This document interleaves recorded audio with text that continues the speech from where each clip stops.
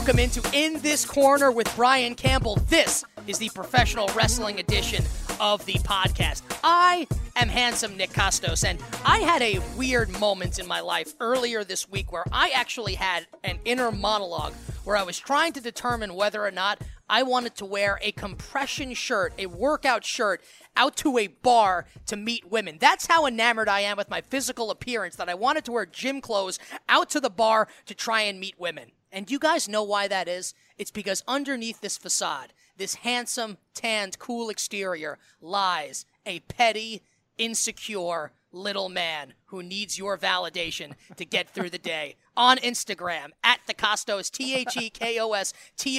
Please follow me. Hit me with some likes so when my head hits the pillow at night, I can feel a little better about my miserable, pathetic, tiny existence. And as always, I am joined by my tag team partners, starting off with the guy who is literally shrinking before our very eyes. He's on the diet. The workout plan is killing it. I looked at him this week and I said, it looks like half of you is gone. He looks great. He feels great. And damn it, he is great. He is the Silver King, Adam Silverstein. Hey now. And as always, I am also joined by the man whose name is on the marquee. Let's go. He is the icon. Come on. He's the main event. Dig it. He is the showstopper. My man. He is the whole effing show. One time. He's also the birthday boy. Happy 39th birthday to our guy. Happy birthday, buddy. Bring it. He is the Brian Campbell. Oh, yeah. Birthday boy, BC. Tell the listeners what's on the podcast. 39 never felt so young and washed and good, but do yourselves a favor, of course, and get some of this. Look, I don't even need to waste my time telling you the size of the show that you're about to hear.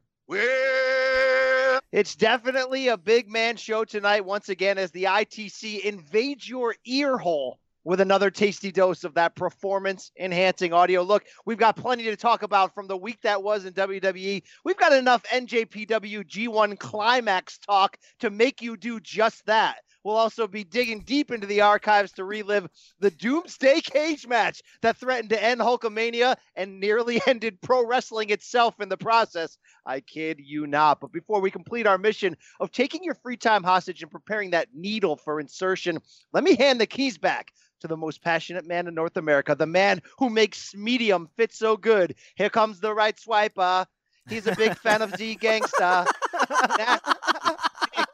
Costas. That was awesome. I may have reached climax there while you were sort of giving that introduction. That was awesome from our guy, the cousin Yuri, the Victor Conti, the King Balco, the first of this performance-enhancing audio, the Brian Campbell. And as always, gentlemen, we get things started with the main event.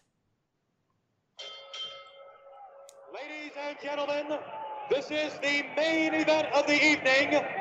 I got to tell you, I think we talked about this last week. We need to come up with better sound. Like, it's going to reach the point where it's going to be funny for us. We may as well just keep doing it. It'll turn into a bit. But we need some better sound. It takes too long to come in. It's like Howard Finkel from 1978. I think that we can do better with the sound or not. Maybe we won't. Maybe we will roll with it. Guys, the first part of our triple main event this week, it's something we saw on SmackDown Live. No, it's not NJPW, but it features someone who used to run NJPW, Shinsuke Nakamura and John Cena. Guys, those two will face off next week on SmackDown. Cena and Nakamura with Brian Campbell, the winner facing Jinder Mahal for the WWE Championship at SummerSlam.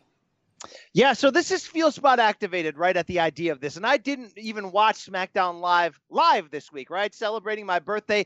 But my Feel Spots were activated from afar by so many people texting me, DMing me, coming at me. You got to see what happened on SmackDown. People being like, basically like, I know that you're popping right now. I know there's Mark milk coming out of your pores. I know that you're just covered. Like, I mean, getting almost gross with it. They had me up to the point where I thought Cena turned heel. I mean that. I was legitimately ready to turn on the TV and find out that Cena turned heel. Look, in the end, a little bit of a letdown compared to that. But obviously, you're going to pop at the idea of Cena Nakamura as a lead-in to the more predictable future of what we think, which would be John Cena, Captain America, and Jinder Mahal at SummerSlam. I want to tell you what I really liked about how this played out. Was Cena comes out arrogantly like he's the matchmaker, like he is able to just walk out and do what he wants, like he can turn back the clock Sunday night with a horrifically bad and out-of-place flag match against Rusev, which is exactly what he did. And to have Daniel Bryan, the general manager, come out and kind of put him in his place, good moment, because that's what we were thinking. Like, you just have to, all you have to do is walk in an arena now and get a championship match. What is this, Lana for the last month? I mean, that part stunk. Yes, obviously, I pop for the fact that on a random Tuesday night next week, it's now must-see TV to see John Cena, the captain of WWE for the last 15 years, against Nakamura, the pride and joy of NJPW, making a big splash. Yes. There is a part of me, guys, though, that feels a little bit like you've abused me for a while now, SmackDown Live, but here, send me flowers next Tuesday and tie me into a ratings grab for one match when I feel like I know who's going to win that match already. So I don't want to be that cynical guy right here. Who do you think's going to win the match? Share that with us. Who's going to win? You know, I feel like we're going Cena Mahal. It just makes a lot of sense. So would I be happy for a one-off on regular free TV? Absolutely. Does feel a little bit like, though, you know, we know we've been reading Twitter. We know you guys have hated everything that's going on in SmackDown for the last 6 weeks to 6 months, and it just culminated Sunday night. So let's do our best to put a quick Band-Aid on it, throw you out there next Tuesday night, and you know, and give you sort of a one-off, like, here's the flowers for giving you the black eye. So that's I felt like the beaten down girlfriend. I'm going to be really honest with you. Yes, I said this on the Instant Analysis Battleground pod on Sunday night. It's like Stockholm Syndrome. It's like you love your captor here. It's like, no, like, it wasn't good. Battleground was bad. That being said, I thought SmackDown was pretty good. And, you know, I've got a little bit of the Heath Ledger Joker character in me because I like to watch the world burn. And part of me really hopes that Cena goes over clean in this match because I want to see the internet wrestling community burst into flames if and when Cena goes over in this match. The one thing that I will disagree with you on, I don't think that it's obvious that Cena's going to win this match because I think it's booked to be fairly obvious, and that's always been, you know, the thought process. And I'll lead you through. I'm watching SmackDown Live last night, and the whole time Jinder Mahal's cutting this promo, I'm in my head going, dun, dun, dun, dun, dun, dun, dun, dun. Like, when is Cena's music going to hit? Because you knew it was going to happen, and then he comes out. But the wrinkle was introducing Nakamura into the equation, right? So the fact that it was so obvious that they were doing Cena Jinder, and now they have thrown you this massive curveball with Nakamura, a guy that they've gone out of their way to protect. Say what you want about the booking of him and the character. They've protected Nakamura thus far. I don't know if they're going to feed Nakamura to Cena next week, so I legitimately don't know what the hell's going to happen. I wouldn't be surprised if Cena won clean. I wouldn't be surprised if Nakamura won clean, and I wouldn't be surprised if we got a screw job finish of some kind. It would probably be Shinsuke getting screwed. Then we get Cena, Jinder Mahal at SummerSlam. So, Bri, I do disagree with you on that point here. I don't think it's as obvious as it being Cena, the clear-cut, definite winner. Well, I'm beaten down, but I'm beaten down for a reason, a big reason that we're obviously going to get talking about soon on the show. But the NJPW cloud, I got to be honest, it hovers over everything that we're seeing in wrestling on WWE this week. It was a part, or to me, why Battleground was not only so bad because it was so bad, but it tasted extra sour and mailed in because of what I was watching all morning, what I was watching on sneak breaks away from my family on Sunday, running into the bathroom with an iPad like it's pornography, trying to catch up on a Bushi Ishii match. It is wrestling porn, to be fair. It's wrestling pornography. No doubt about it. So I'm judging it against that this week. So I'm sort of jaded. And like I mentioned, it sort of feels a little bit like a bait and switch type of thing. But what it is overall, and the full episode was strong. To me, it felt like a break in the a line in the sand, so to speak, to say, yes, we have mailed in the crap out of SmackDown since WrestleMania. You can really go back and connect the dots since WrestleMania. I just don't know if this means we're going in the right direction. Silver King, you've got some ideas on why it's been so bad. Did this feel like a new dawn is opening up for SmackDown Live to you? Yeah, I think you guys are being a little too hard. I mean, that was not a good episode of SmackDown. That was a great episode of SmackDown for reasons that we will talk about later in the show, as Nick, alluded to. But guys, it entertained me from literally the very start of the show to the very end of the show. It was very good. I'm with you. It was a very good show. It was good. And I think it shows you, look, a lot of people overestimate or underestimate, I think, actually, the impact of general managers and commissioners. But when you have guys that are so over with the crowd, like Shane McMahon and Daniel Bryan, they can make a legitimate impact in the quality of a show. And it could be as simple as making a match or just their presence walking out onto the stage and not letting a segment like a Cena Mahal be, we kind of expected that, and giving it that extra boost. It wasn't just that he's going to fight Nakamura. It's that Daniel Bryan came out and made that match and gave Cena a little punch in the gut. Hey, man, who do you think you are? You've been gone for a long time. I think the Cena Nakamura thing, it was wholly unexpected. I think we all agree with that. I'm really intrigued to see how it'll play out. Like Nick said, I could legitimately see it going either way, but ultimately, I don't see how Mahal Nakamura at SummerSlam sells anything. There's nothing there. You have a terrible wrestler against one of the best wrestlers in WWE. It doesn't make much sense. I could see Cena going to SummerSlam and losing to Mahal much easier than I could see Nakamura going to SummerSlam and winning, because there's no way they're going to let Nakamura go over Cena and then lose to Mahal. That's just not going to happen.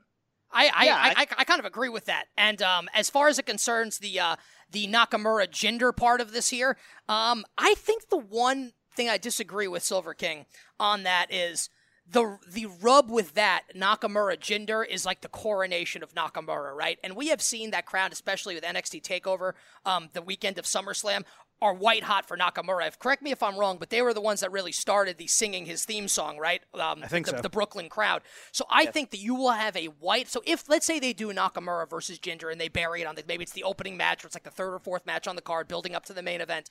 That's basically like everyone knows Nakamura is going to win, and it becomes like an 8 to 15 minute party because you know it's coming, and then you get the coronation of Nakamura as WWE champion. Maybe AJ Styles doesn't win the United States Championship, or loses the U.S. Championship. More on that coming up in a moment. I'm so confused because they've done so many title changes here, but I think that's maybe the sell job as it concerns a potential Nakamura-Jinder Mahal match at SummerSlam. But guys, we got to wake up, though, to the fact that they've conditioned us to believe we're getting AJ Styles and Nakamura at SummerSlam. We're still getting AJ Styles and Nakamura at SummerSlam, which sort of connects the dots back to my point. I don't know if we are. Will I enjoy a one-off of Cena Nak? Yes, of course. Will I know that they're reaching around, so to speak? Yes, I'm being reached around, okay? I'm being roached around. I'm being reacheth, okay? I mean, like, I can already hear it. It's happening. I'm sorry, you know? I mean, there's this... I don't like that feeling. I don't like where SmackDown has been. Maybe it's kind of taken me a few weeks and months to wake up in this, but it sucks now. It has sucketh. It was on friggin' fire to end 2016, on fire leading into WrestleMania. It's just, how do you ruin this part? I mean, is this Vince waking up and going, I finally caught up to the internet chatter. Raw will always be my number one. I'm the man behind Raw. So SmackDown, we're going to do a change up after WrestleMania. We're going to switch things up. We're going to pull some guys that can talk that we need on Raw, and we're going to stiff arm your booking on that side for a while. I mean, it just, what happened? What happened to SmackDown? I want to make this quick here because it is worth noting. We did have a good show, or as Silver King said, a great show on Tuesday night. So I think that we feel good about where SmackDown's going now, but also worth noting, as we did astutely, and Silver King was the first one to bring it up, so credit goes to him on Sunday night, Instant Analysis Pod. SmackDown had really been in the gutter for quite some time, and had a number of bad shows that kind of left us feeling not satisfied as viewers. Silver King sort of alluded to his theory as to why. Let's get into this very quickly here and put a bow on the SmackDown conversation as to why we feel like it's been so bad for the last couple months. So I said on that Battleground podcast that it started with giving Jinder Mahal the WWE title. That from there, the ricochet effect of that to the men's singles division, both WWE title and US title, was nonstop. But I rethought it, and while that still maintains and it holds true, it was really having Randy Orton beat Bray Wyatt. Because if Bray Wyatt kept the title and stayed on SmackDown with the title, everything's okay. You know, everything, you build it from there. But then Orton won the title, then Mahal won the title. Orton didn't need it, Mahal doesn't deserve it, and it kind of ricochets from there. So with Mahal on the men's side and the welcoming committee on the women's side after the Superstar shakeup, those two things were the catalysts that ruined storylines and made it very difficult to book the entire rest of SmackDown. That's my thesis. And moving AJ Styles and Kevin Owens out of the main event picture down into the upper mid-card with the U.S. Championship. And look, I think that it's easy to say giving Jinder the belt was what started this, and you can definitely make a legitimate argument that that's the case. But for me, it's less Jinder and more the 3-month storyline with him and Randy Orton that never really caught fire, that people were never really into, right? So let's say 1 month you do Jinder against AJ Styles, right? At least it's something different. The Singh brothers interfere, Jinder keeps the belt. It was the fact that you had three, when no one was clamoring for one of these matches, so WWE goes, no one wants to see one, let's give them three, at 3 consecutive pay-per-views. I think that's what really killed it, was a lack of interest at the top of the card for 3 freaking months straight with Jinder Mahal and Randy Orton. It felt deeper. It felt like Raw was so hot with those top 2 storylines that they ended up melding together, which is smart leading into SummerSlam. It almost felt like they legitimately made a decision. SmackDown, take a step back. I mean, is there any way that you could make an excuse for AJ and Kevin Owens, who were in a feud together week to week, not appearing together? It just didn't make any sense. The Welcome Committee made no sense. Having Randy Orton, a noted B-side historically, and an important A-side role made no sense. I don't always want to be the conspiracy guy. I'm just trying to say there was such a long-term apathetic booking of feuds we didn't care about, just stretched out, that it literally felt like they were purposely putting the heat back on Raw to let it be red hot and saying, SD Live, take a break. We'll come back to you. Just my personal thought. And last note on this, I don't think it helped matters that your 2 Money in the Bank winners, Baron Corbin and Carmella, say what you want about them. I kind of like both of them as performers. Neither of them are really that over with the audience, so I think that's probably contributed to the malaise that we've seen at SmackDown Live as well. But again, good show on Tuesday night, and all of us are pumped, as we're sure you, dear listener, are as well, for Cena Nakamura coming up next Tuesday night. Now, Brian Campbell used the word apathy and apathetic, and those are not words you generally hear associated with the man whose name is on the marquee, the hyper-energetic and frenetic, the great Brian Campbell. And that's how bad SmackDown had been. But, Bri, for as bad as SmackDown had been, New Japan Pro Wrestling has been as good. Now, I know that you are firmly entrenched right now in the Mark Zone. You're downing milk of Marknesia. You are drunk off of it, my friend. You are pumped up. The floor is yours. Remember that fat kid Augustus Gloop and Willy Wonka, where he just couldn't help himself? He dove into the Chaco River. For any level that I was the last few weeks into NJPW, which started as the fingers dipping in there and just taking a lick, just started to dunking my head. I am now living underwater right now. I mean, it's absolutely ridiculous, to the point that you want to hear the sounds that have been coming out of me the last 4 or 5 days? That's my feel spot just going off left or right. I cannot put forth how much I am being changed as a wrestling fan by dialing into this NJPW 2017 G1 Climax tournament. I've been a little bit in past years, check in, check out. I've never lived the journey. This is feeling like the equivalent of when I was 21 and took a 2-week vacation and followed the band Fish around. And then somebody else was like, hey, the Revive Dead is going on a run, and you follow a band from city to city where the set list is going to be slightly different, but for a hardcore fan, it's going to be different enough to make it worth it. Somebody may look on the outside and go, hey, Campbell, the last 6 days you watched about 47 and a half hours of NJPW wrestling on an iPad, sneak it in your room. Isn't it the same thing? No, it's brilliance, one after another. When I say it's almost changing me as a fan, it's changing my expectations. And there's times that I've texted the Greek himself and been like, I don't know how to properly put this into words. Maybe it's just the inner pure markdom of me just jumping out of my chest, but I feel high watching these matches because I'm so dialed into the energy, to the passion. And ultimately, in the end, the thing that wins me over on NJPW is how much in this tournament both wrestlers in every match, whether it's the bottom of the bracket, because look, in both the A and B block in this tournament, there's a couple guys that are obvious sent in there to lose in the long run. And what are they called in the French lexicon, Brian Campbell? The Joberts. And every single one of them, to be honest, in every single match are pouring out the jar. They are leaving it all into the ring, showing you then that every match matters. One, very important, showing you how much they sell, how much they put into the match, when pretty much every match ends with both guys laying on their back, sucking wind at a rapid pace, where young boys, the young wrestlers, come in and put the ice packs on their head and neck, my back. I mean, it's like, it's absolutely insane how much they put into it to then make you as a fan dial in.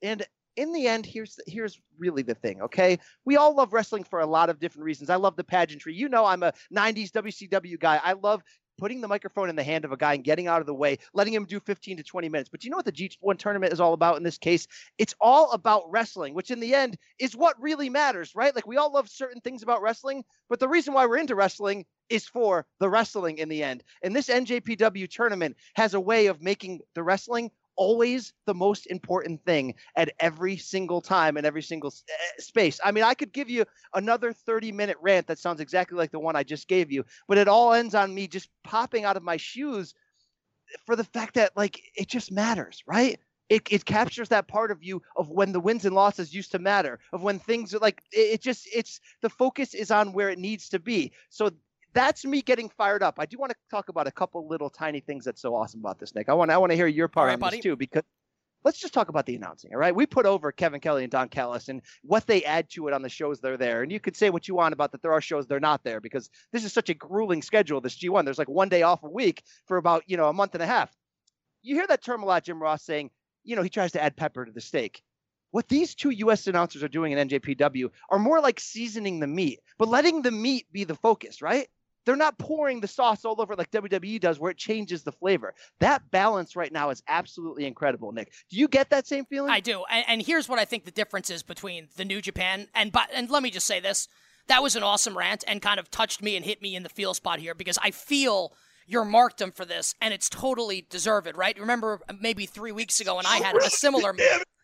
Indeed, it is still real to me, damn it. It's definitely still real to you. I had this moment similar 3 weeks ago when I was just going on and on, waxing poetic about the greatness of New Japan Pro Wrestling. The G1 tournament is absolutely sick, and we'll delve into a little bit more, but specifically what you mentioned with the announce team. What they do so well, they're not about using the platform to put other crap over. And that's not a criticism of WWE and the announcers, because... Oh, it is. It really is, though. No, but it's not... Yeah, it is of WWE, but it's not of the announcers themselves, right? Because they could put you in the chair that Corey Graves is in, and Vince McMahon's in your ear saying, say this, and you have to say it. So it's not their fault, the human beings. It's the machine, right? It's the machine that's rolling on. So a match with, let's just say it's Zack Sabre Jr. and, I don't know, maybe Sonata, right? Let's just say that's the match. So it's not two of the huge main event talents, right, in New Japan Pro Wrestling. Kelly and Callis will call that match like it's Omega Okada, the main event of Wrestle Kingdom. Whereas in WWE, if you get a match between two mid-carders, two lower mid-carders, they may use that as a platform to put over the pay-per-view that's coming up, or check out this special on the WWE Network, or talk about garbage that's not related to the match. And this is what I like about New Japan. They treat it like it's real. And WWE, it's not like WWE is out there hitting you over the head, hey, it's fake. But New Japan, they announce it like it's a sporting event. So, I haven't watched the Zack Sabre Jr. Bad Luck Fale match yet. I don't even know it's happened yet. It's either last night or it's happening tonight. We taped this on Wednesday. But the New Japan Twitter feed, it's a styles clash. Fale is so huge. Sabre's the smaller technical guy for the submissions. And they really sell it like that. It's like a football team. This team can really throw the ball. This team's got a great pass rush. How the hell is it going to go down when they meet up on Sunday? So they really do bring that legitimate sport feel to it, Bri, that it feels real. And when you're watching it, the thing that makes you mark out is that you suspend your disbelief. And for a moment there, you're not thinking, hey, this is fake. I wonder what's going to happen here. You are caught in the moment and you become fully invested for those finishes, Bri. And that's why I think those announcers do such a great job, because of the philosophy behind how they call these matches. Well said. Silver King, you're popping up. You're popping over there. No, I wanted to add one note there. The other great thing about it is they know that English-American fans are watching the G1, and it might be either their first time watching New Japan, or it's the only time all year that they watch New Japan. So they're not only doing every single thing that you guys said, they're also giving me, as someone who is one of those people, the entire backstory for these guys entering the matches. I now understand why Kenny Omega and Tama Tonga are at odds. I now understand the history of Minoru Suzuki, this badass older guy. I actually understand what has led into all of these 5 singles matches every single night, and sometimes it's nothing. Sometimes it's Yano and how he's silly and all his stuff. But I at least understand what I'm watching. I'm not just going, oh, this is a really good wrestling match, which would already keep me glued to the screen. they're gluing me even more. They're super gluing me to the screen because now I'm invested in it because I actually understand what's happening. Got Silver King with the super white glue. Sticky paste. Yeah, what's good? This is getting a little bit gross here. One more thing on the presentation. The way the referees are portrayed in this G1 is everything I love about wrestling. Like, at times they're like manhandled, but they always oversell it with like the little asterisk there that there's so much on the line that a referee would never disqualify one of the guys. So it's like everybody kind of knows that, but what it opens up the door is the referees get physical again. It reminds me a lot of like prime NWA 80s heyday where Tommy Young, the all-time great referee, would to break somebody trying to cheat, would get in there and climb on the guy's back and pull his arms away. You see that a lot in here. You see Red Shoes Ono being a star among stars. You talk about the unreal timing this guy has, the comedic ability, the way to put over his own gimmick, but without letting it get in the way of the match, the way that he's on the Being the Elite series, at times in hilarious little ways. The way that these guys are, the way that works out and the way it plays, everything about it is fresh, new. It touches on all the things we mentioned. Let's get into some of the things that have stood out. Best matches, getting used to some of these new wrestlers. Nick, do you have right now a clubhouse leader for match of the tournament? Most of us have watched about through July 23rd. We're almost just about caught up. For me, I think it's the main event of night one. Naito and Ibushi, I think, may have been the best match so far. Either that or Omega and Suzuki was also just freaking terrific. I mean, anytime you got Kenny Omega, who's obviously, you know how I feel. I think he's the best wrestler on the planet with a great story in that match. Plus Suzuki, who's a really good stiff worker. They told a tremendous narrative in that match. That was terrific. But I don't think I've marked out harder for a final 10 minutes of a match in quite some time than Naito Ibushi on night number one. So for me, that's the best match of the tournament so far. That was incredible. We definitely touched on that last week. Ibushi and Sabre got together since we last talked, had an incredible one. But that Omega Suzuki probably stands out for me. It was incredibly physical, but what you saw, and this is what I love about this tournament, is a lot of these guys have such different styles. A guy who's great like Kenny Omega will be able to, and it's historically everyone's been able to do this style-wise. When you get in there, adjust to what your opponent is doing, whether you're Shawn Michaels, Randy Savage, Seth Rollins, AJ Styles, whatever. But to see Omega adjust to these guys' gimmicks too. I mean, the theme in that Omega Suzuki match was, can Omega, if he's going to get caught in a toe-to-toe war with this former MMA guy, this badass Minoru Suzuki, whose head is shaved like Travis Bickle in Taxi Driver. He's a confirmed psycho. He no-sells every strike because he's a badass, and Kenny gets caught in that war. And then at the point where Kenny's about to come over, the Suzuki Gun team comes in there, including Taka Michinoku, and it leads into the referee. There's a big ref bump with Red Shoes. It ends up with Kenny doing a springboard moonsault into the crowd, which is the spot of the tournament thus far. That match was intense. And you want to talk about the opposite of that match, and you want me to put over how good Kenny Omega is? Watch the Tuesday morning match, Kenny Omega against Toru Yano. And who's Toru Yano? He's the comedic dude in this, 39 years old, kind of round and robust. He's kind of like Japanese version of Dude Love, only if Dude Love was this comedic heel who's always trying to punch people in the nuts and win them over. He's Santino. He's Santino, correct. He's Santino. That match is 11 minutes of performance art because Kenny bended to fit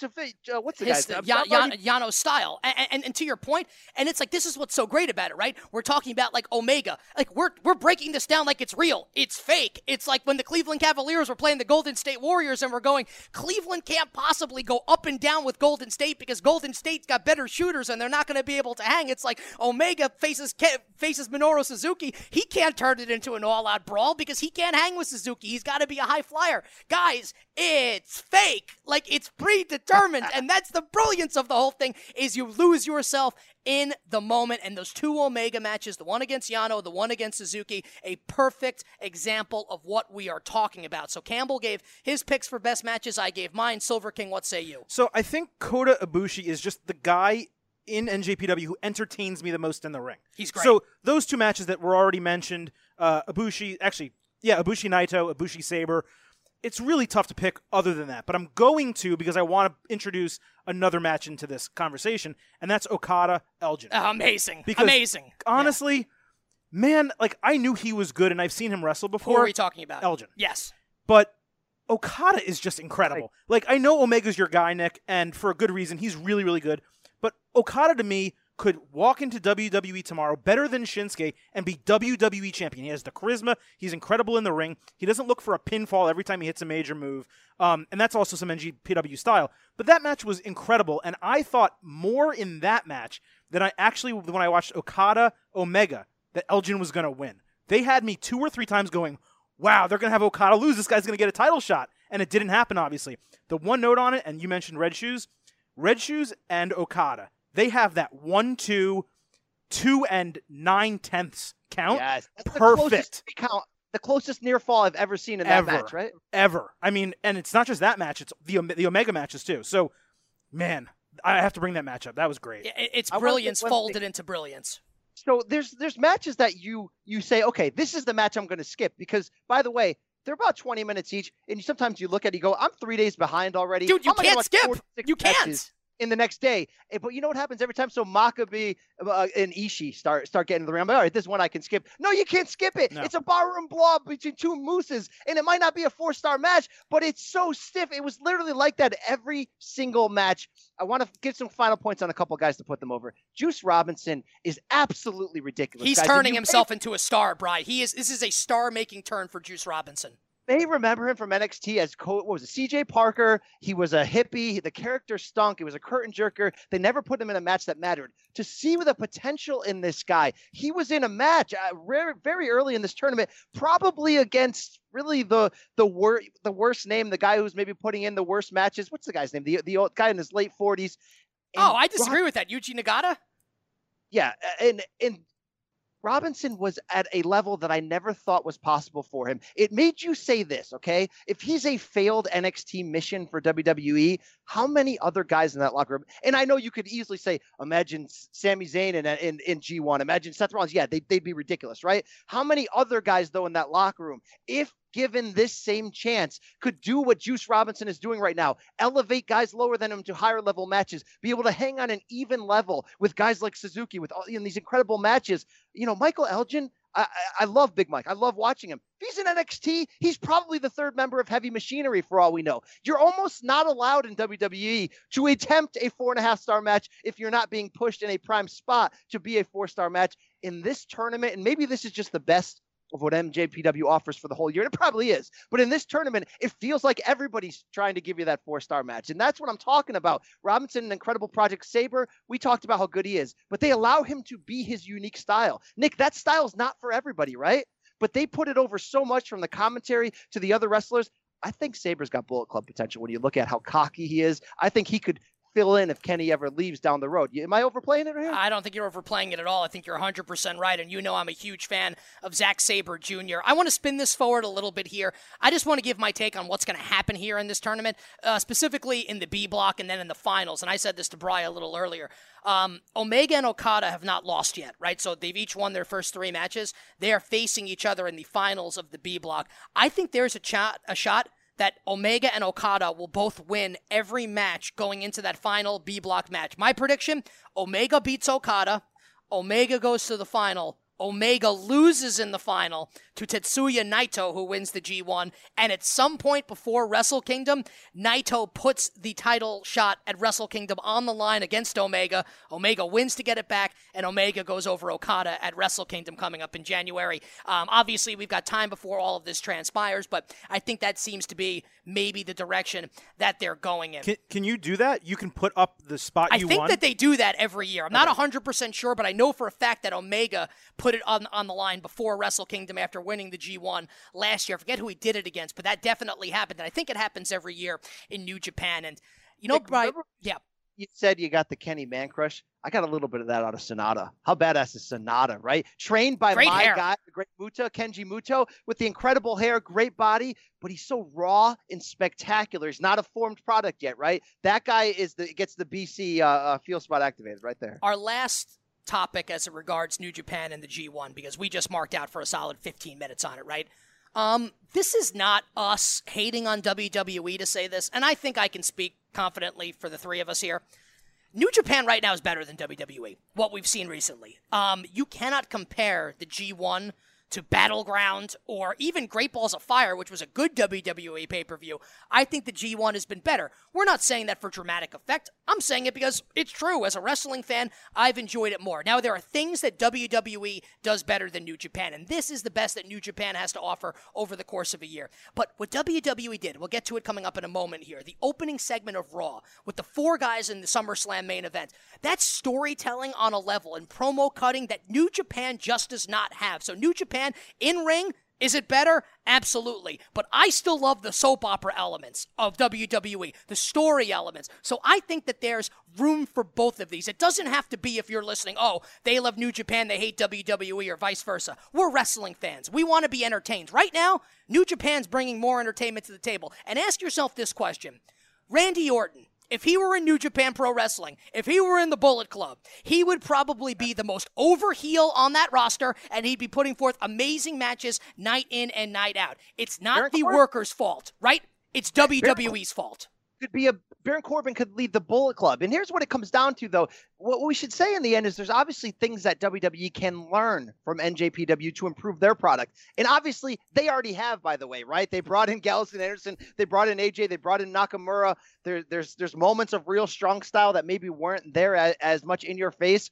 But I think the one thing they can learn, and I know this is not a new point, but stop scripting everything. I know that the Triple H generation, which is the new movement behind the scenes, that you're seeing better things in NXT, things that give you hope. I mean, if the Cruiserweight Classic didn't give you any hope last year as a tournament, that's basically like NJPW Junior, right? That should have given you hope. Just take away the script and let these guys be who they are. Because what I see when I watch the G1 are people finding out who their true character is inside of the ring, and they're allowed to be that. And then when you are yourself in the ring, I have to believe it helps you be yourself in promos and everything else there.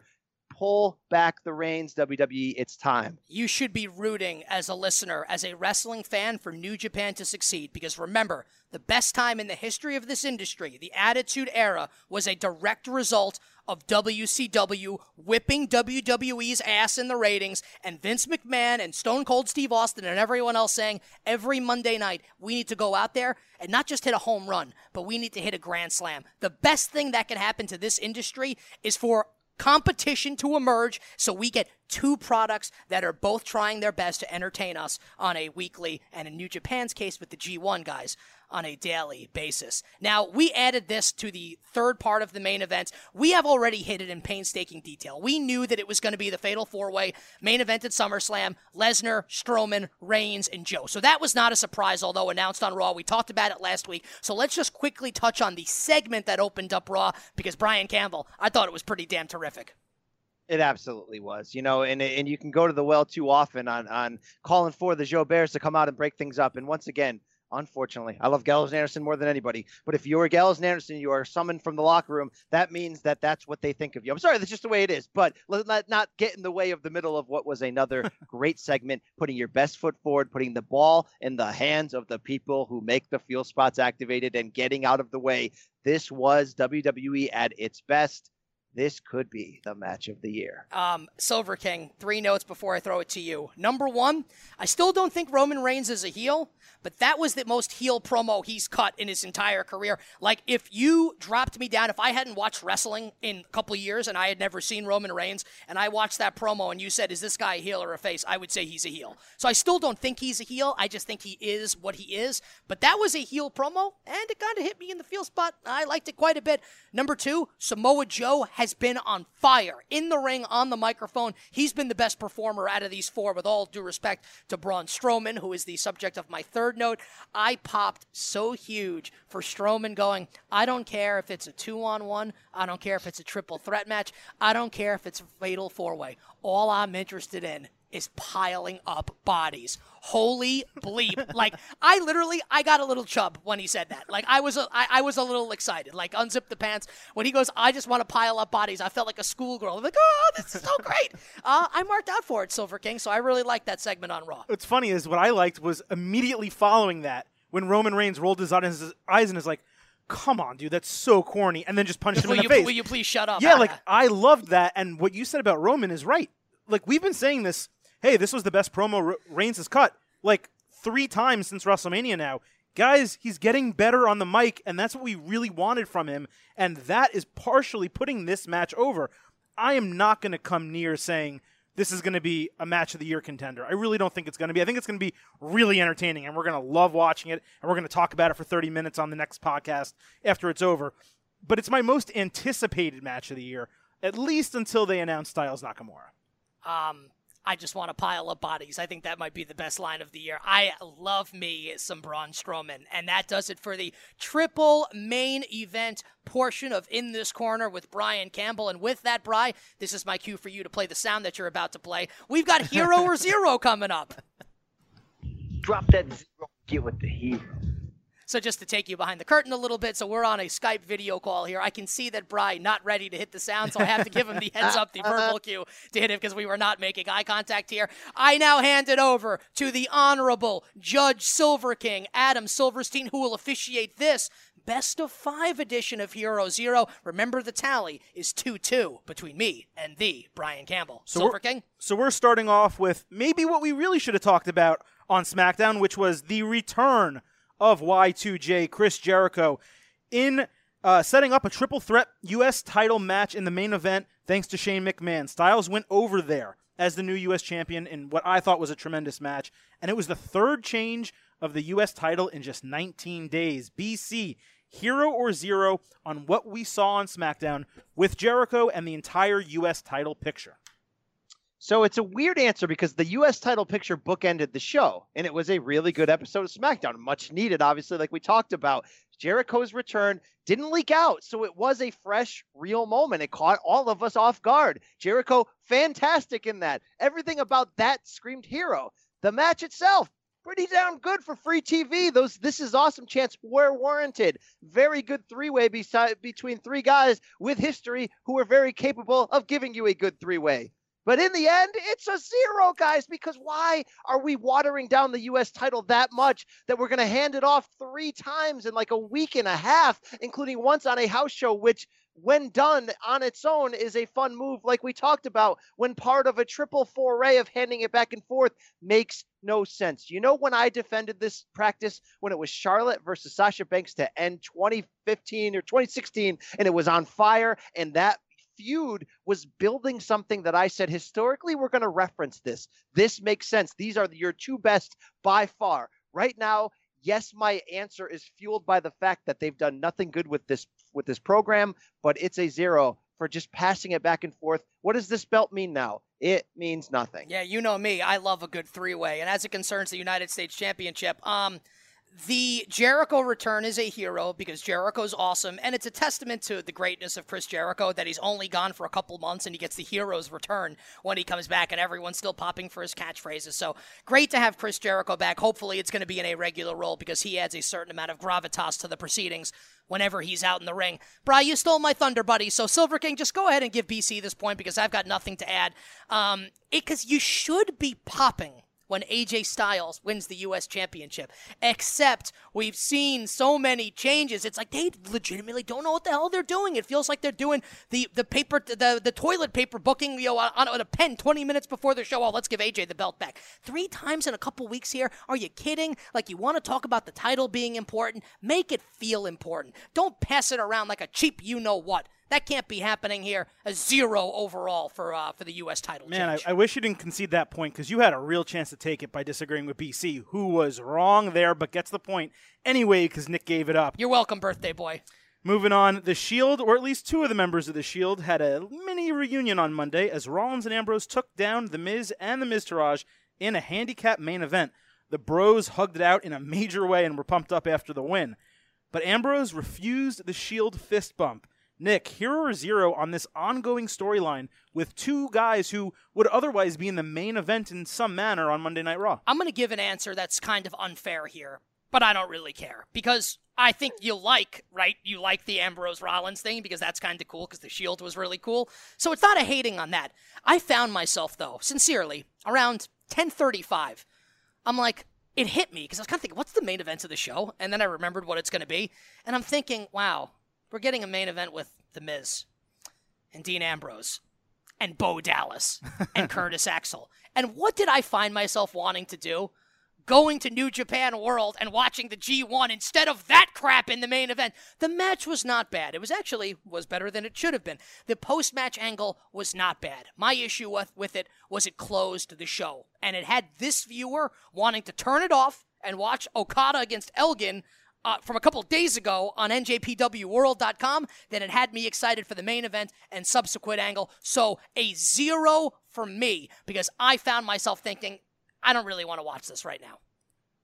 This is a full hero. All you have to do is watch the way the crowd popped at the end of this match when the Shield brothers celebrated, and to see the emotion, the raw emotion in Dean Ambrose hugging Rollins, like giving in that moment, like, I don't care. We just beat these guys and we did it together and we did it against the odds. And then that swerve of his emotions coming back down, the adrenaline going away, and him going, I still can't trust this guy, because the line of the night on Raw, and yes, that opening segment was great, but the real line of the night was in the locker room earlier when Ambrose basically said, no, you have to look out for 3 guys. I have to look out for 4. It's this storyline of distrust connects dots in ways that WWE doesn't always do. That's why it's a hero, and it's still on track to lead to a Dean heel turn eventually. Which will be really awesome when it happens, by the way. I'm going to pop for it, and I don't like Dean Ambrose. So it's a full hero. Give me the point for all those reasons. Yeah, that was an easy point for BC. I don't think it was. It was.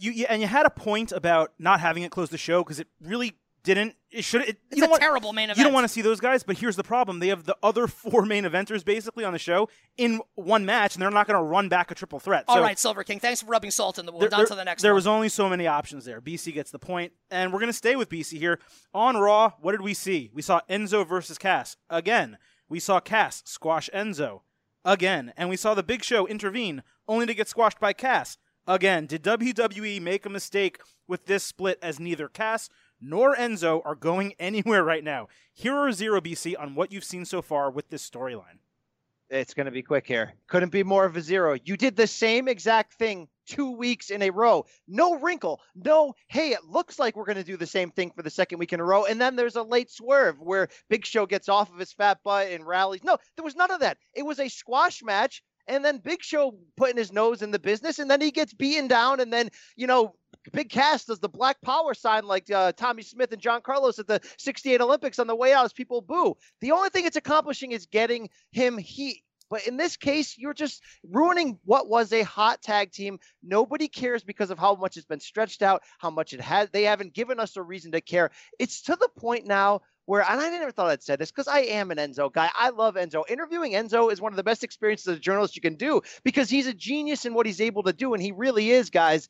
This stinks. I almost want him to be like the hype man on the New Day now. I don't want to see either of these guys now. Both have been watered down and devalued from this. It stinks. It's a 0. I like how you skip past the Nation of Domination with the power sign there, and you went with the 68 Olympics instead. I'm going to throw a bone to Farouk and Savio Vega. Savio was the Godfather, and D'Lo Brown and The Rock in the awesome Nation of Domination. Like Savio Vega, that was a bad call by me. Savio was in Los Boricuas, of course. But for this, you know what I think of? You know the Metallica song, For Whom the Bell Tolls? The bell tolls all right, and it tolls for thee. And thee is Enzo and Cass. And I feel like when Cass was down, it's like the line from that song, take a look to the sky just before you die. It's the last time you will, because it's over for Enzo Amore. You can't have Enzo come out to the ring and cut a promo talking about how he's going to shut Big Cass up week after week and then do a match where he gets absolutely no offense. Because what you have with Enzo now is a guy with 0 credibility. But forget about Enzo, because Enzo's not the main star in this feud. The guy they're trying to make a star is Big Cass. And they are failing at it to such a degree that it's almost as if they sat in the room and said, how can we screw this up as much as possible? I know. Let's insert the Big Show into it. And much respect to Paul White, a legendary figure in this business, a no doubt Hall of Fame performer. Bottom line, though, time has passed him by. You want to put heat on Big Cass? How about having him attack someone the fans care about in the year 2017? No one cares about Big Show. So when you have this extended beatdown sequence and people are sitting on their hands and they're not making any damn noise, doesn't it hit you at some point, WWE? Hey, maybe this isn't working. Maybe we need to do something different instead of literally trotting out. This would be like the week after the terrible This Is Your Life segment. They do it again with Alexa Bliss. They do the same exact thing. Pull the damn plug. plug. Pull the goddamn plug on Enzo, Cass, and the Big Show. Let Big Cass do something else. Send Big Show to pasture. Send Enzo Amore to 205 Live. It's not that freaking complicated. It's not working. It sucks. It's a goddamn zero. Wow. Easy point for Nick there. He Well, almost hold on. Let's just take time out because I just ripped WWE for rolling out the same exact rundown that they did the week before. Sure. Basically laid out what I did. He just added some Costos Greek pepper on it, and you're going to give him the point. Hey, he committed. It's like he committed the crime they did, but that's all. Guys, I'm an on-air talent. I'm a professional BS artist. That's my job. He was passionate. He quoted lyrics. He got me going. He got me laughing. He wins the point. But I'll tell you one thing. He almost lost it before he even started because Savio Vega was in the Nation of Domination. Was he? I don't think he was. Yes, he was before he got kicked out by Farouk, who wanted to make it bigger, badder, better, and blacker. Wow. I think of Silver And King. then, Wow. and then Los Barriquas started. This will, by the way, and I'm going to go on record as saying this will be the only time I'll ever be corrected by anyone on the history of wrestling on this podcast. Go ahead. Anyway, moving on. So it's 2-1 BC, but this is going back to Nick. Jason Jordan made his singles debut on Raw, looking like a tweaked version of his American Alpha character, but he definitely showed some potential future heel tendencies there. Also, he debuted a new finish that was kind of like a Saito-release neckbreaker. Hero or zero on the renovated Jason Jordan, Nick? As of right now, it's a zero. But I have hope that it will turn into hero, so it's two separate answers. His promo backstage was so bad, and it's not his fault, and I tweeted this, and Bri, I'm going to back up something you said. WWE is so overly scripted, right? Jason Jordan cuts a promo, and I'm looking at the dude's eyes, and look, I talk professionally, like I'm in the entertainment business professionally, so I like to think that I have a modicum of understanding of performers and how people perform and whether they're into something or not, right? Jason Jordan doesn't believe the crap that's coming out of his mouth because no one would say the stuff that's coming out of his mouth. Like that hackneyed, forced promo about how he felt about Kurt Angle being his dad, blah, blah, blah, this and that. Like he's Robert frickin' Frost. He's not a poet. Someone wrote that for him. Just go out there and be real. Like, what's so hard about that? So the promo stunk again. Not Jason Jordan's fault. I thought the writing was terrible. I think that he's a good performer, so I don't have any problems with the match. I kind of liked his finisher. As of right now, it's a zero. But it could very easily turn hero if they keep developing some of these heel tendencies. Let's see where they take it. I'm not ready to throw dirt on the grave of this just yet, but I did not like the initial offering of Jason Jordan, son of Kurt Angle, this past Monday night.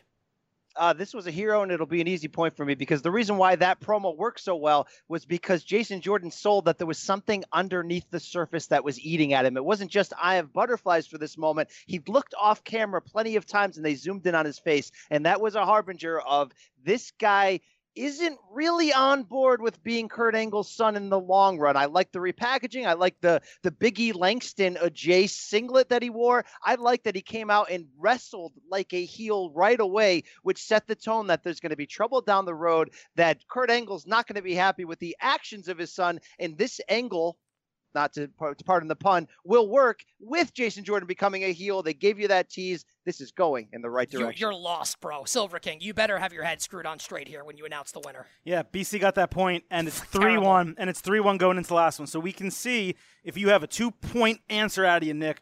The women's title picture on SmackDown is now set, but on Monday we learned that Alexa Bliss will defend against Bayley at SummerSlam after beating Sasha Banks in the number one contender match on Raw. How do you feel, BC, about WWE tearing Bayley down and building Sasha up only to feed her to Bayley to get the big win and the rematch? Was it good storyline development, which would be a hero, or a poor booking decision, which is the zero? If it stands the way it is, it's a giant zero. It's an incredibly poor booking decision, and unfortunately, it's par for the course on the direction of the women. The great rant that we all kind of gave each of the last 2 weeks would be true. How the heck do you put over Bayley here after you work so hard to revive Sasha? There's really nothing else to say about it unless this ends up a triple threat and there's another wrinkle, and the wrinkle is Sasha and Bayley blowing up on each other, whatever it's going to be. If it stands the way it is, there's nothing else to say but a zero. How dare you? How could you? Bayley does not matter at this moment. Don't try to slip her back into my DMs like she does. You just played yourself. Congratulations. I disagree, and in fact, I may slide into Bayley's DMs because she's looking mighty good these days. I'm a big Bayley fan here, and there ain't no stopping us now. Na, na, na, na, na. I'm back in on Bayley. I was out on Bayley after the Extreme Rules match when she put over Alexa Bliss and had that terrible promo backstage with Corey Graves. I think they've done a nice job rehabbing her character, though. And I actually found myself, crazy enough, rooting for Bayley in this match, like actually rooting like it was a real sporting event. And I was pumped when she went over. And by the way, that was a damn good match, Bayley and Sasha Banks. And by the way, it's going to be a good match at SummerSlam, I think. Bayley's going to get her comeuppance. Bayley's going to go over. The crowd's going to pop because it's that NXT-style crowd in Brooklyn. Everyone's going to love it. And I think I'm back aboard the Bayley train. Come here, baby, and give big dog handsome Nick Kostos a hug because I'm feeling it right now. I'm all aboard the Bayley train. Hugs for everybody. Nick deserves a hug. Nick deserves the point, but he doesn't get the win because he conceded the first point in Hero Zero. It's your own fault. No one else to blame. Happy birthday, Brian Campbell. That birthday gift 3-2. is on the house. So Nick knows, though, even he doesn't believe his own words about Bayley. If you listen to the show, you know real Greek here. I'm looking at him. I'm looking at him.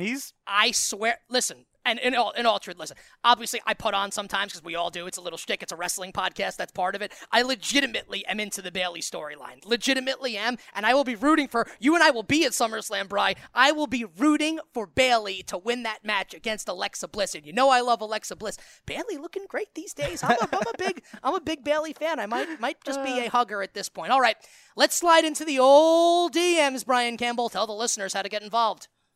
Hit me up at B Campbell CBS, at The Kostos if you want to go Greek, and at Silverstein Adam. Guys, DM season is open. We love to hear from you, for the people, by the people. Slide right in. This is your segment to have your say.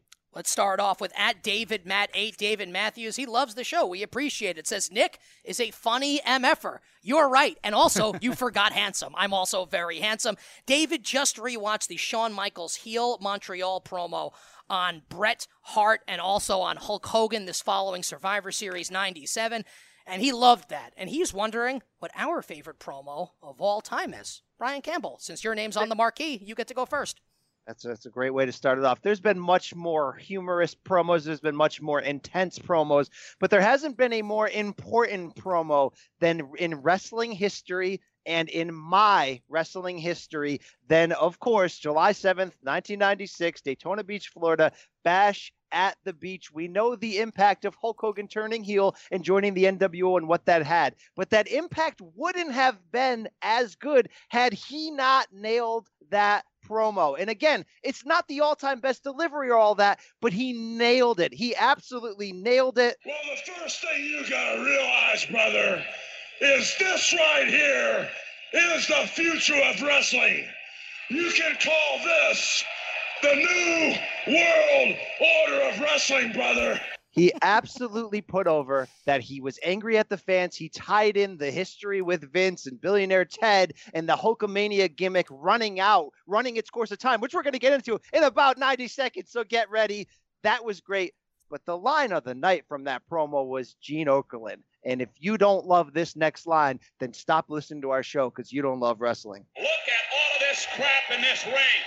Yes, Gino, that is like the exclamation point. Gino selling it. I just love that. That's the best promo of all time. It still matters to me. It's still real to me. It still hits me right in that feel spot. And I think, correct me if I'm wrong, but doesn't Gene say after he references the crap in the ring, he references the biggest piece of crap in the ring being Hulk Hogan, and Hogan just no-sells it and goes on with this promo. And what made that promo especially great, and I watched it live, and I remember being like catatonic sitting on the couch, and I couldn't believe it, was the crap in the ring really made it because it was the visceral fan reaction where, again, it's fake, but you're reacting like it's real. Hulk Hogan has turned heel, and people are throwing all this stuff in the ring because they can't believe what they've just seen, a seminal moment in professional wrestling history. Now, for my favorite promo, I really bandied a number of them about because I have a lot of favorite promos. You know, I think you could go with the CM Punk Pipe Bomb promo, which was obviously tremendous. Some of the old Rock promos, some of the original Austin What promos are great.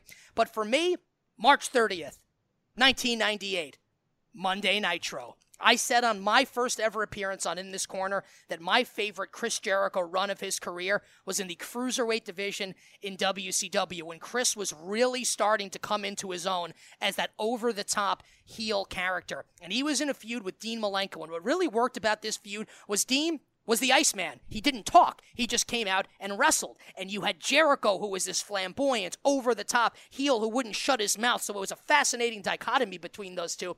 And Jericho came out.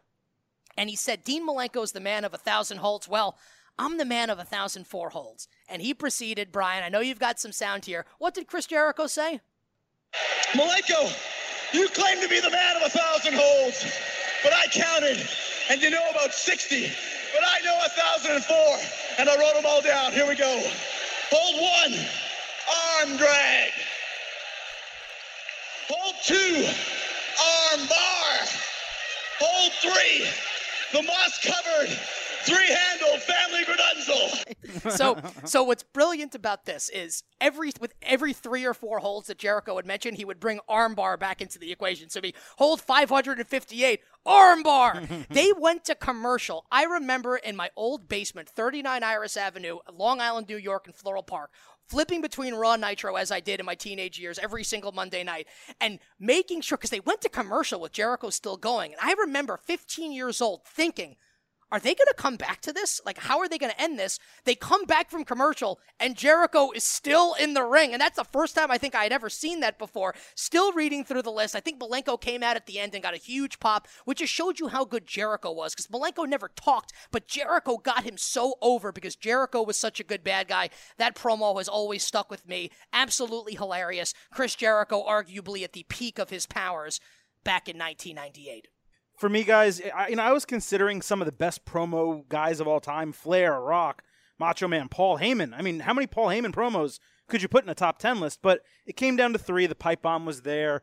The Austin 316, at King of the Ring was there. My number 1 promo is the one that they use to teach wrestlers today how to give promos, and that's the Dusty Rhodes Hard Times promo. Great choice. You're talking about a guy who was the peak promo guy of his time. That's even including Ric Flair, just delivering something that was picturesque and perfect. So for me, it was that Dusty Rhodes Hard Times. I think Silver King gave a great answer there, and David Matthews, I think we gave you 3 great answers, if I'm being honest. Next up in the DMs from at I am Jimmy Fox. Now, this is a very long DM. I'm going to summarize it.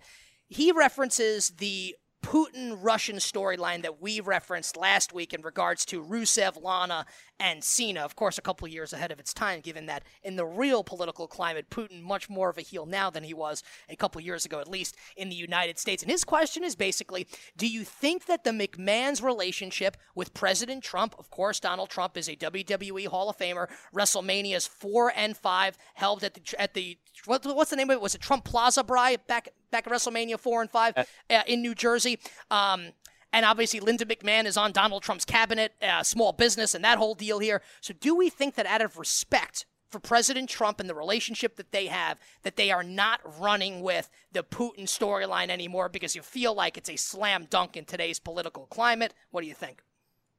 I've never even thought about this. It's kind of brilliant, right? It's brilliant. Jimmy Fox, shout out to you. I told him back over DM, this is brilliant. We talked Sunday night. I got all emotional, basically being like, how are they this dumb? Not even explaining what happening, killing Rusev's character, kind of killing Lana's character. This makes a lot of sense. I mean, Jimmy Fox referencing, we're not that far removed from like Rusev riding a tank into WrestleMania, right? Against the All-American Cena. You got to connect the dots. We know the McMahons were large givers to the Trump Presidential Fund. We know Linda's job now. We know that history.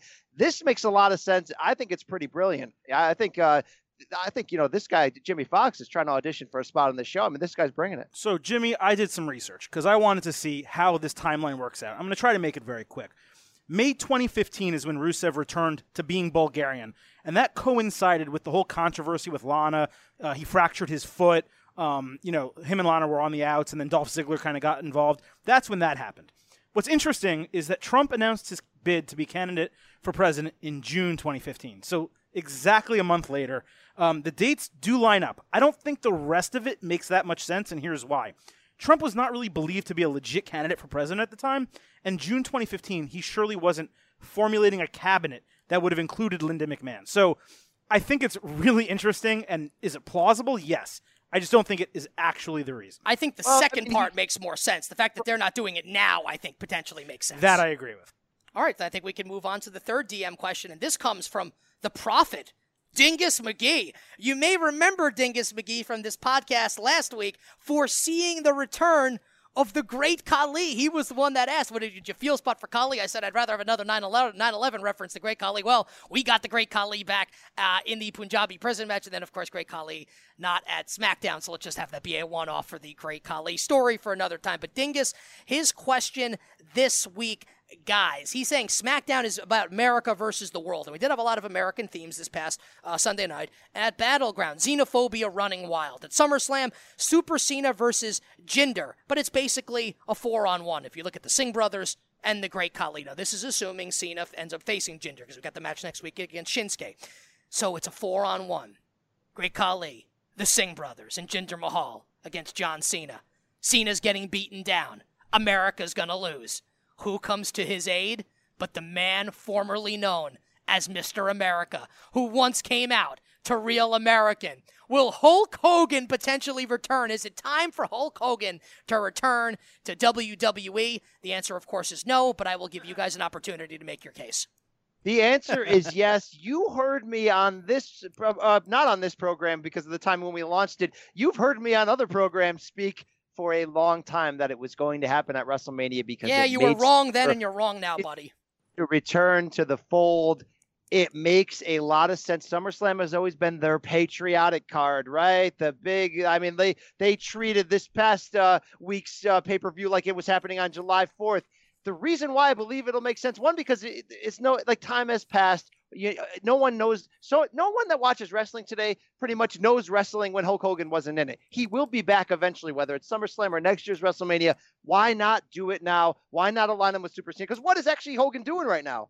I'm bored, brother. He is bored. I mean, Terry's just sitting on the sidelines, opening up his surf shops. Smart call on Dingus. The second time in a row to kind of foreshadow this makes a lot of sense because what is Vince McMahon? He's a patriotic SOB.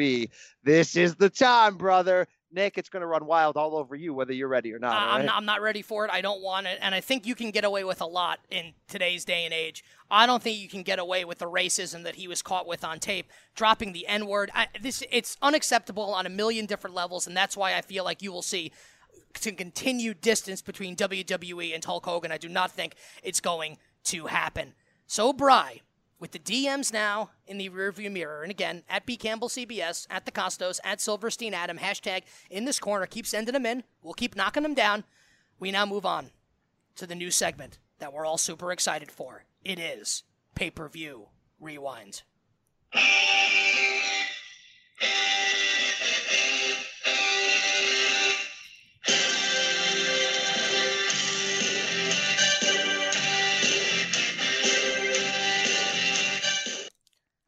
I love the old school WrestleMania theme music there. So, 1996 Uncensored, the Doomsday Cage match, right? That is what you chose, Bri. And for some weird reason, maybe you were in a masochistic mood at the time when you chose that. I didn't love the choice because I watched the match live when it happened and it was absolutely terrible and I had to live through it again for a second time here. But we all watched it. Silver King watched it. I watched it. You watched it. You go first. Give us your take on this match, the Doomsday Cage, Hogan and Savage against practically the entire WCW roster. March 24th, 1996, the Tupelo Coliseum in Mississippi, the main event. Two reasons why I picked this, all right? Number one, for all we talk about the all-time worst moments in wrestling history, the kind that we wish we can go back on the archives and the network and scrub away that could never happen, things like the Shockmaster, the Gobbledygooker, Katie Vick, the Hogan Warrior feud from 98, Al Snow eating his own dog, Lita and Edge having sex in the ring, Vince saying the N-word. This match should be right in that conversation, and for some reason, historically, it never is. People act like it never happened. It's arguably, not arguably, the worst match, the worst game planned, executed, written, and performed match in wrestling history. But number two, why I put it up there, it's a really important moment in that fueled the change that really changed the wrestling business. This was the last WCW pay-per-view, March 24th, 96, that Hulk Hogan appeared in the Hulk Hogan Ketchup and Mustard Red and Yellow before that turn. And look at this timeline. March 24th, this awful pay-per-view. 2 months later, June 27th, Hall and Nash debut on Nitro. 1 month later, I'm sorry, that was May 27th. 1 month later, June 23rd, King of the Ring, Austin 316 breaks out. Less than a month after that, July 7th, Bash at the Beach, Hogan turns heel, NWO starts, the business forever changes. This was almost the end of the old era. And as we know, guys, 94, 95, 96, some of the worst wrestling we have ever seen. The main reason why the NWO turn was so successful and had such an impact, you have to go back a couple months to see that, because the Hogan gimmick wasn't just dried up and boring, it was dead. And when you have Terry Bollea behind the scenes, who I protect a lot in terms of his wrestling legacy, don't protect the N-word and all that stuff, of course, protect the wrestling legacy, he had creative control, and this may have been the most abusive use of creative control in the history of pro wrestling, to involve so many big names and force them to job in a match that really had no rules or setup, looked like they were making it up as we go along. But guys, it had an impact. This was really the end of an era on this night. Sever it right there, and the new era began right after that. What is your reaction now, guys, going back, your initial reaction in seeing this slot? Okay, so here's the best part about what you just said. You referenced Hogan and this being the most egregious use of control in the history of wrestling. I don't even think if you made Hulk Hogan's greatest hits a reel of the 5 worst decisions he's ever made with creative control with the book, I don't even think this makes the top 5, which just speaks to how he ran roughshod and helped run WCW into the ground. Now, I've got a couple points on this abortion of a match, which was terrible on a million different levels. Not even so bad it's good, so bad it's bad, and so bad it's insulting. And I'm going to run down a couple of them here. Number 1, you've got the classic WCW garbage of people not being on the same page because they never paid attention to the little things, and it's things like that that always set, in my opinion, and I think in the opinion of anyone with half a brain, sorry, Bri, WWF, WWE was always better than WCW. The first thing, you got Michael Buffer in the introduction, calling Hogan and Savage the Mega Force, but you've got the announce team with Tony Schiavone, Dusty Rhodes, and Bobby the Brain Heenan calling them the Mega Powers. How difficult is it before the show to sit them all down and say, can we have some uniformity here? Like, could Buffer not say it because of a copyright infringement? And if that's the case, why were the commentary team able to say it? Why is he calling them the Mega Forces? Did he Summerfest it like Jeremy Piven and just botch it? Why did that happen? That's number 1. Number 2, it was like state propaganda commentary, like they were captives by North Korea and had a gun held to their head, and you've got Tony Schiavone, and you've got Bobby the Brain Heenan, and you've got the American Dream, Dusty Rhodes, and what are they doing, Bri? What are they doing? It's great television history. I've never seen a match like this on television. I've never seen anything like this. This surpasses a Super Bowl, a World Series, anything you want to name. This is tremendous, Andy. Like Bobby the Brain Heenan sounds like he's saying that at gunpoint. Like a gun is being held to his head and saying, if you don't say this right now, we're going to pull the trigger. Bobby the Brain Heenan, ringside for some of the greatest moments in the history of the sport, is forced to put over this Drek like it's the Super Bowl. And he even says it's bigger than the Super Bowl, or it's an absolute piece of flaming garbage.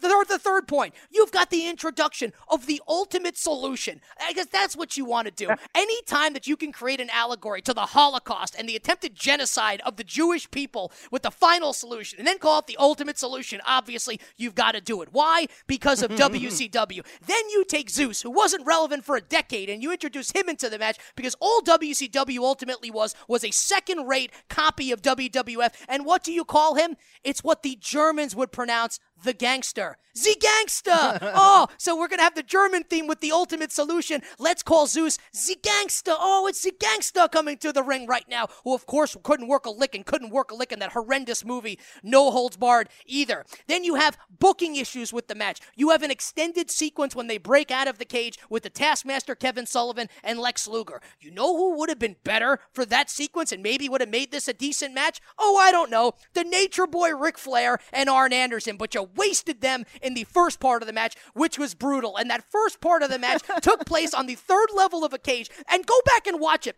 You see Flair stepping down on that chain link, and he's thinking to himself, you see it etched on his face, holy you know what, this doesn't feel safe to me. Like, this was unbelievable. Let's just lay out the stupidity of the layout.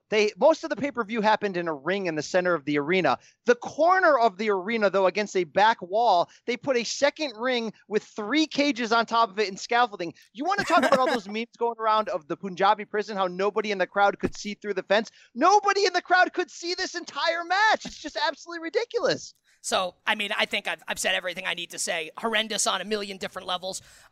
Poor Savage. Like, Savage has to play Hogan's lackey, and Hogan isn't half the performer that Savage is. A bigger box office draw, but not half the performer. Ric Flair, arguably the greatest of all time, is forced to play fourth or fifth fiddle in this match. You got Z Gangsta and the Ultimate Solution. I mean, just utterly abysmal, with abysmal commentary and abysmal booking.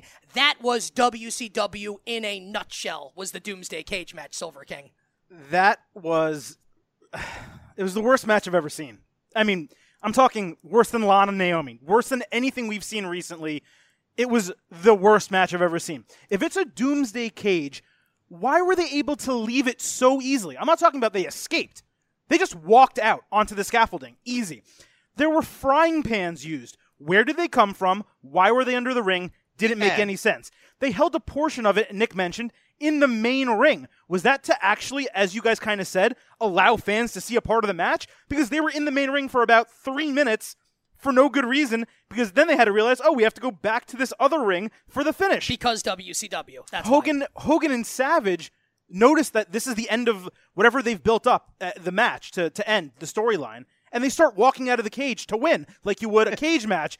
And then Savage goes, oh, crap. He runs back in to make the pin. I'm supposed to pin someone here. Hogan's halfway out the cage. Savage literally quickly turns around like a little kid, runs back in, gets a pinfall after already hitting the finisher, 3 minutes earlier. And, of course, he pinned Flair. Flair had to be the one to do the job, of course. Flair has the job, but the setup to that. And first of all, there's 17 guys in the ring, and no one break up that pin. Number two, there's 17 guys in this match, and you have one referee, Randy Anderson. They're wrestling all over the arena. The rules were expressed by Schiavone early that you have to pin each guy in each cage to advance. Yet no one's going for a pin until the end. Hogan uses a chain, like a little girl's keychain that he finds in his shoes. He uses that to tie the cage door together and keep half of the heels away. And while he's doing it, they're watching him do it. They're not stopping him from doing it. They're like, Hulk's having some difficulty here. Let's give him some time.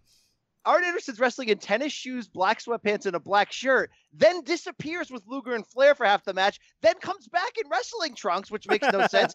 Then the ending was Luger went to hit Flair, or Flair's holding Savage's arms. He goes to hit Savage. Savage ducks out of the way. Luger, for some reason, pump fakes and pulls up short so he doesn't hit Flair. Realizes he screwed up, then hits Flair anyway, then acts like it's a mistake. And then you end, like Adam said, with that botched finish. There's I have 23 notes that I don't have time to go through of just awkwardness where it made no sense why we were here and why this happened. I do want to say one thing. For some reason, Miss Elizabeth and women were part of this. And you got to go back and you got to just say, though, late 90s, Miss Elizabeth, so hot. So hot. So hot. And rest in peace to both of them, obviously. She doesn't want to be there. Her life was falling out of control, but it was almost as hot as like Kelly Kapowski moving on from Saved by the Bell and going to 90210 and becoming bad girl Valerie Malone. She was like that level hot. Yeah. So I'll give her that. But yes, this is par for the course to a degree, Nick, in what made WCW bad. But this was worse than anything ever. Like, there's really nothing you can compare this to. I mean, the booty man, Brutus Beefcake, slipped frying pans through the cage. There's nothing to compare this to.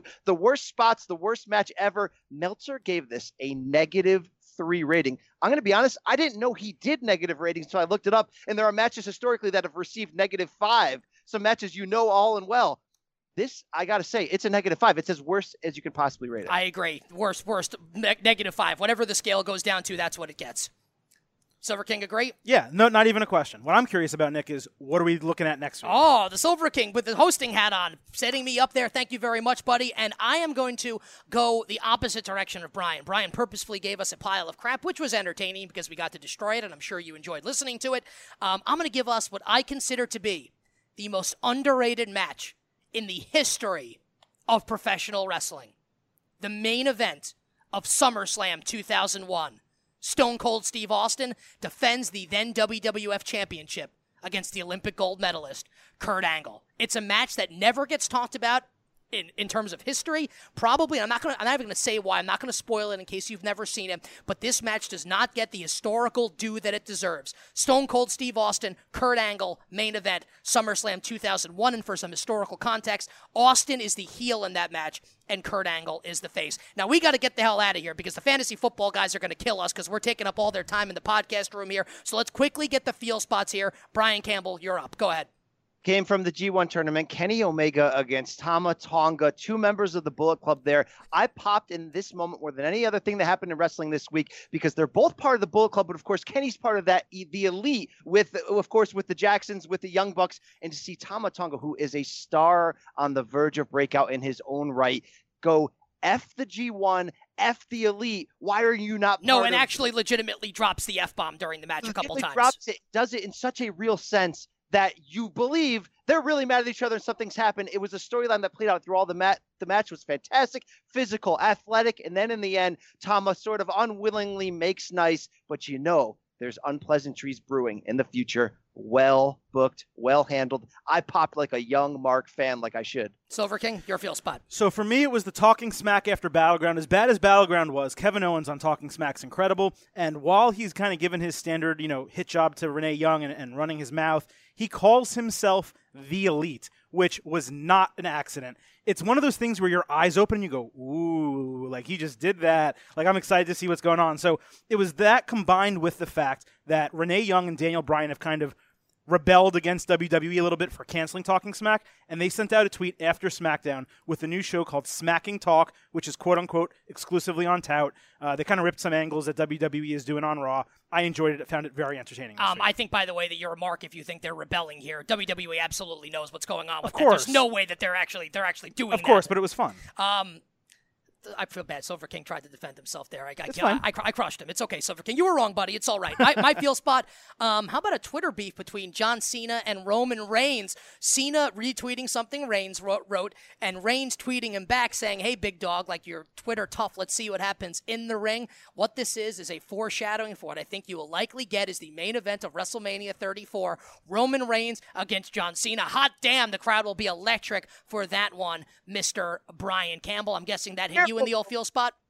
We've seen that, though. We've seen this beef on Twitter before in no match. Just be careful with activating your field spots too red and fiery, See, all right? That's the best part about the field spot. I can't control it. It just gets activated when it gets activated. And that does it for this week's edition of In This Corner with Brian Campbell. Bri, what else do you have coming up this week on the podcast for people to get excited for? Big boxing show previewing Adrian Broner, Mikey Garcia this weekend. Great guest, Pat Miletich talking about Mayweather McGregor. We got Victor Ortiz talking about his comeback on Sunday. MMA side, the John Anik, the man, the voice of the UFC, previewing Saturday's Jones Cormier 2 UFC 214 card. You don't want to miss it. For the Silver King, Adam Silverstein, I am handsome Nick Costos. Until we catch you next week in This Corner, Pro Wrestling Edition, the Brian Campbell has got 2 words for you. We out.